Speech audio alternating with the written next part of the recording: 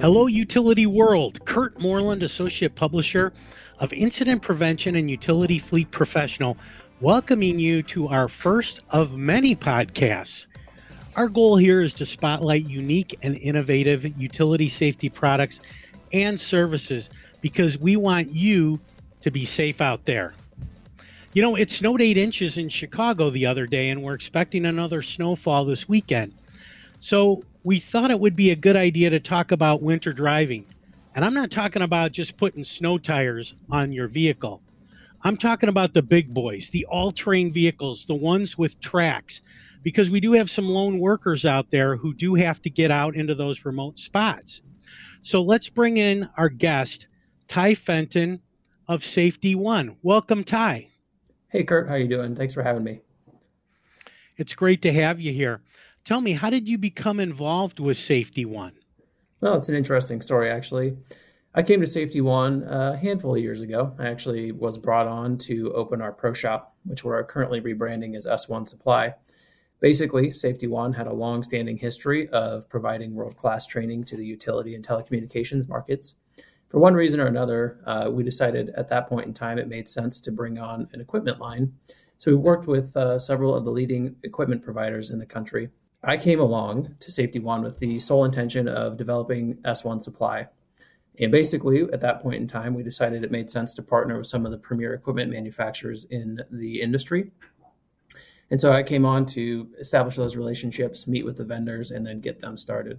Several years ago, my role evolved, and now I'm the general manager here, and we're off and rolling with a full equipment package, and we offer all kinds of training, as you mentioned, for tracked utility vehicles, and we also do some training for all-terrain vehicles, or ATVs as they're commonly known, although in the industrial setting we refer to them more as all-terrain vehicles or utility task vehicles. You know, that sounds really good. And we've got lone workers out there in winter conditions, remote areas with no cell phone service. So can you give us some tips if you are out in winter? And as you mentioned, these vehicles and this equipment is built great. But, even some unexpected things, like I spent some time on your website and watching your videos, a fallen tree in the way. So these vehicles can get hung up.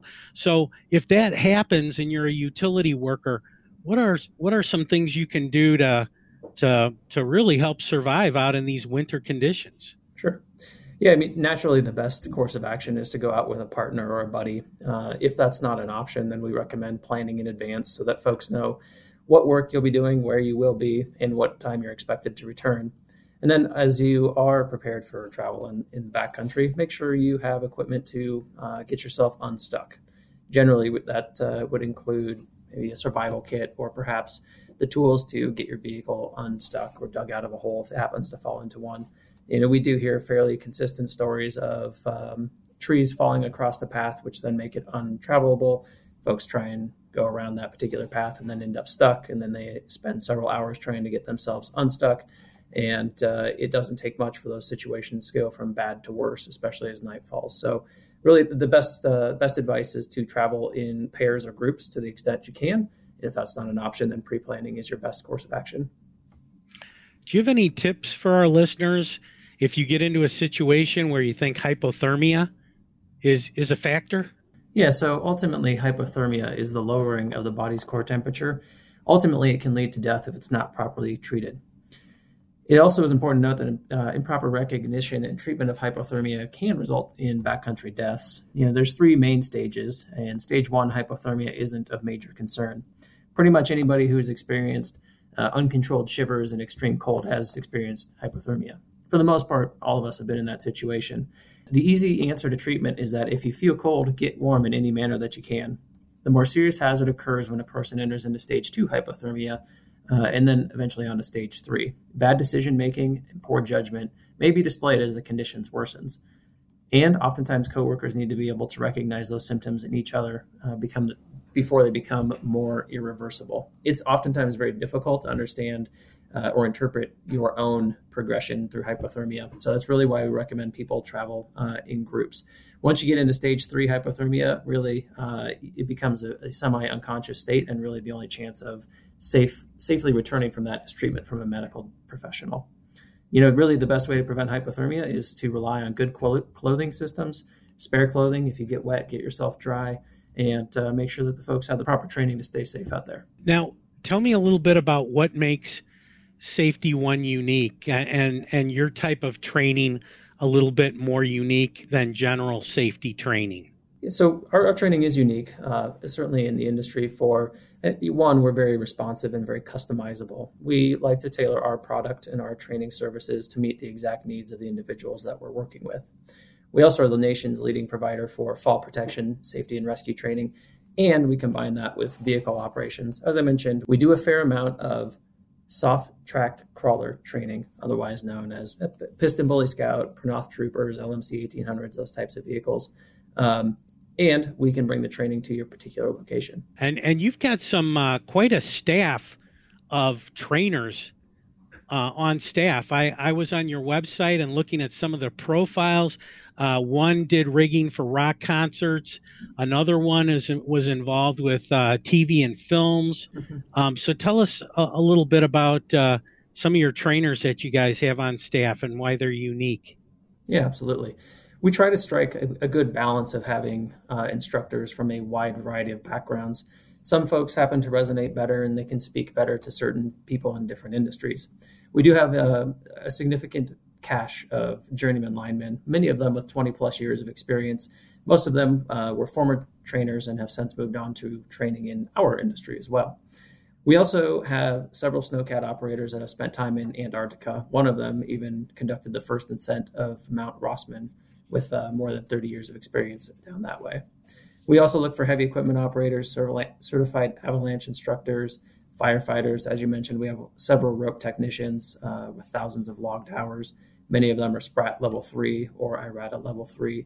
And then we have a handful of concert and event riggers as well that help out with that kind of entertainment rigging and venue. That sounds great. Now, you guys are located in Colorado. I love Colorado. It's a great place to vacation. And you guys have your own training facility there, right?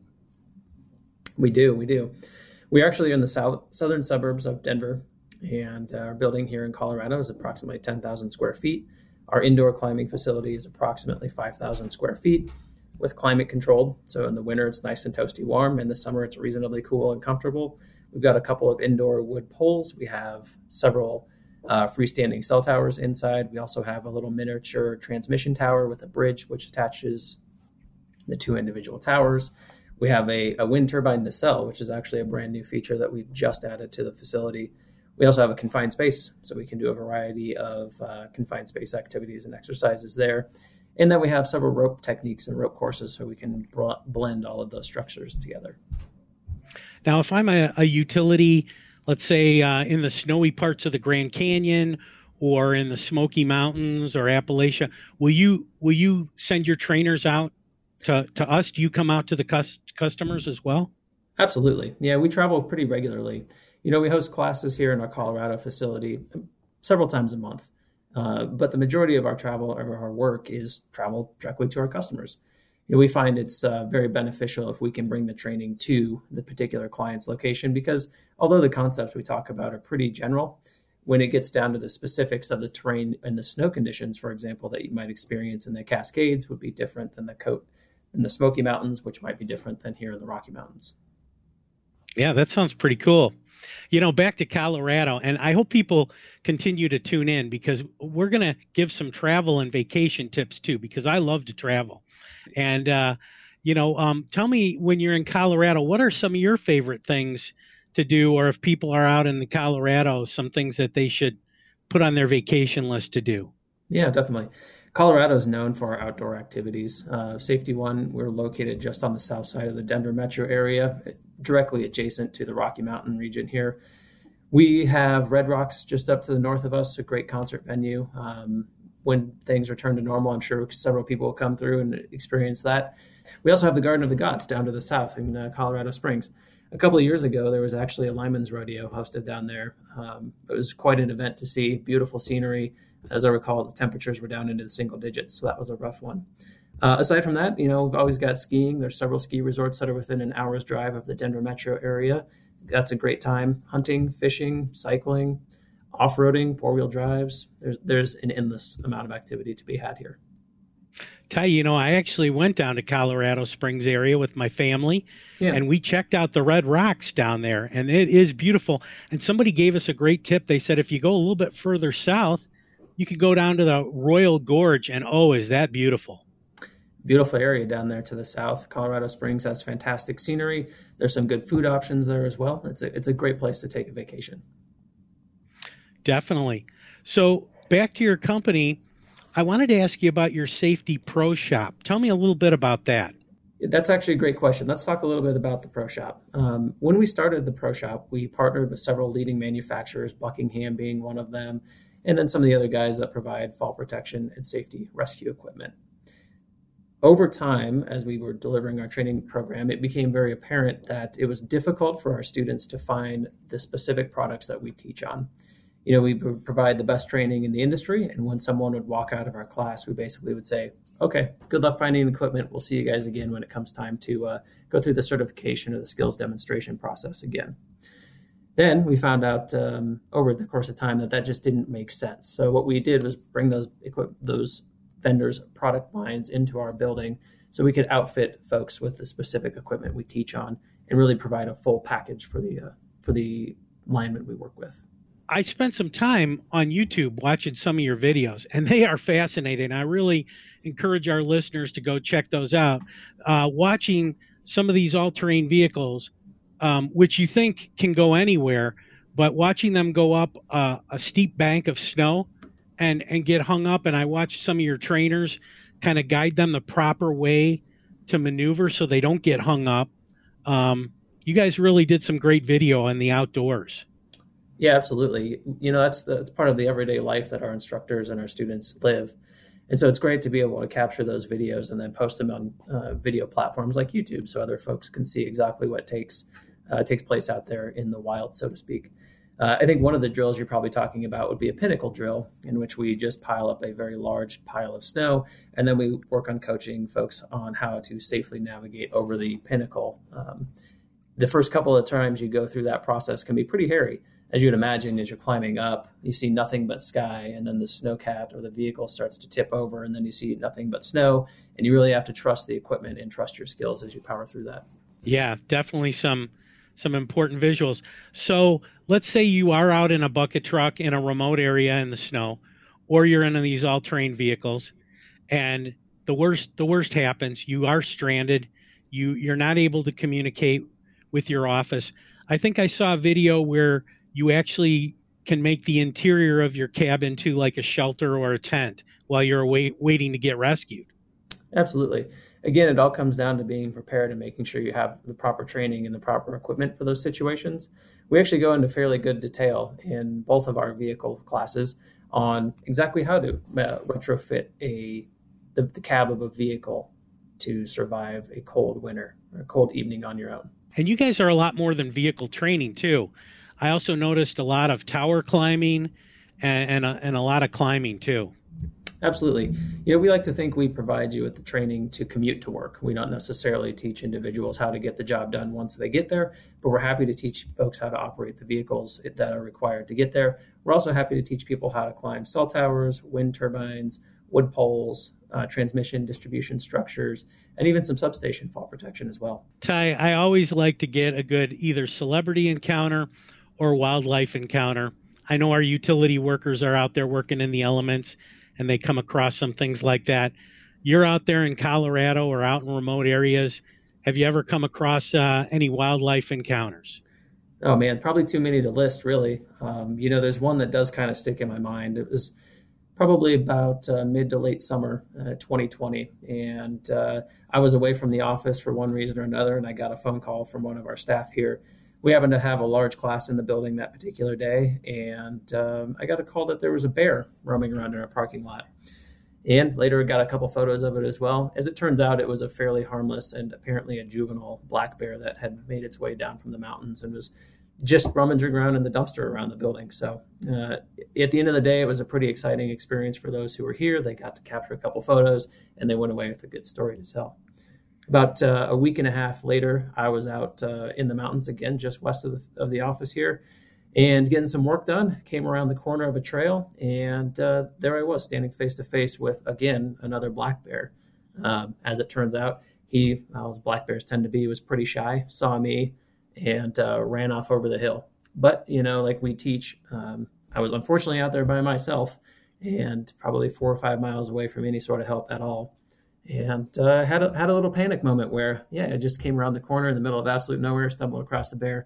But fortunately, he was more scared of me than I was of him. He ran away, and away we go. But it's an interesting experience for sure. And I've often wondered if maybe that was the same bear, just 15 or 20 miles outside the shop here. Ty, you've given us some really great winter tips. I just want to kind of start to wrap things up with maybe 3 of your top takeaway points from Safety One that we should think about.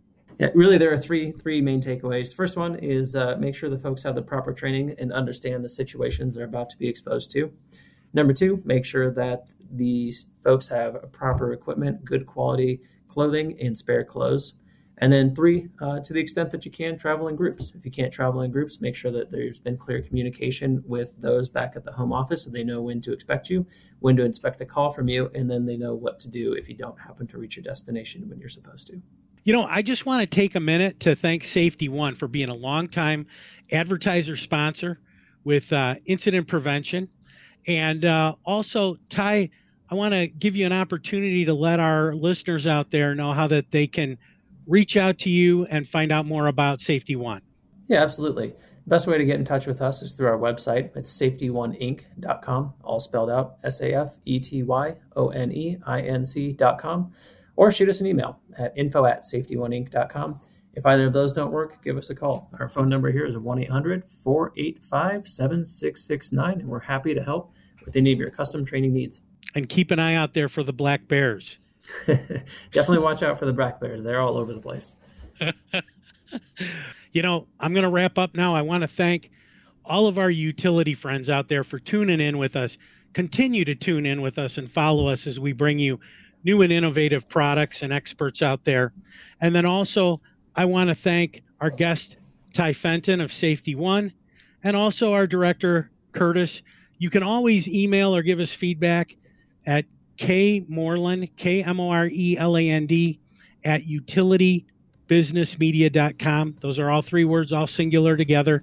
kmoreland at utilitybusinessmedia.com. And I want to just encourage everybody to keep rolling safe out there. Thank you, Kurt. Stay safe. You too.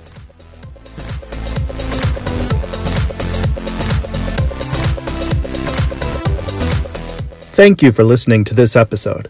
If you'd like to hear more of our podcasts, go to our website at incident-prevention.com/podcasts to get more, or search Incident Prevention wherever you get your podcasts from. Until next time, stay safe.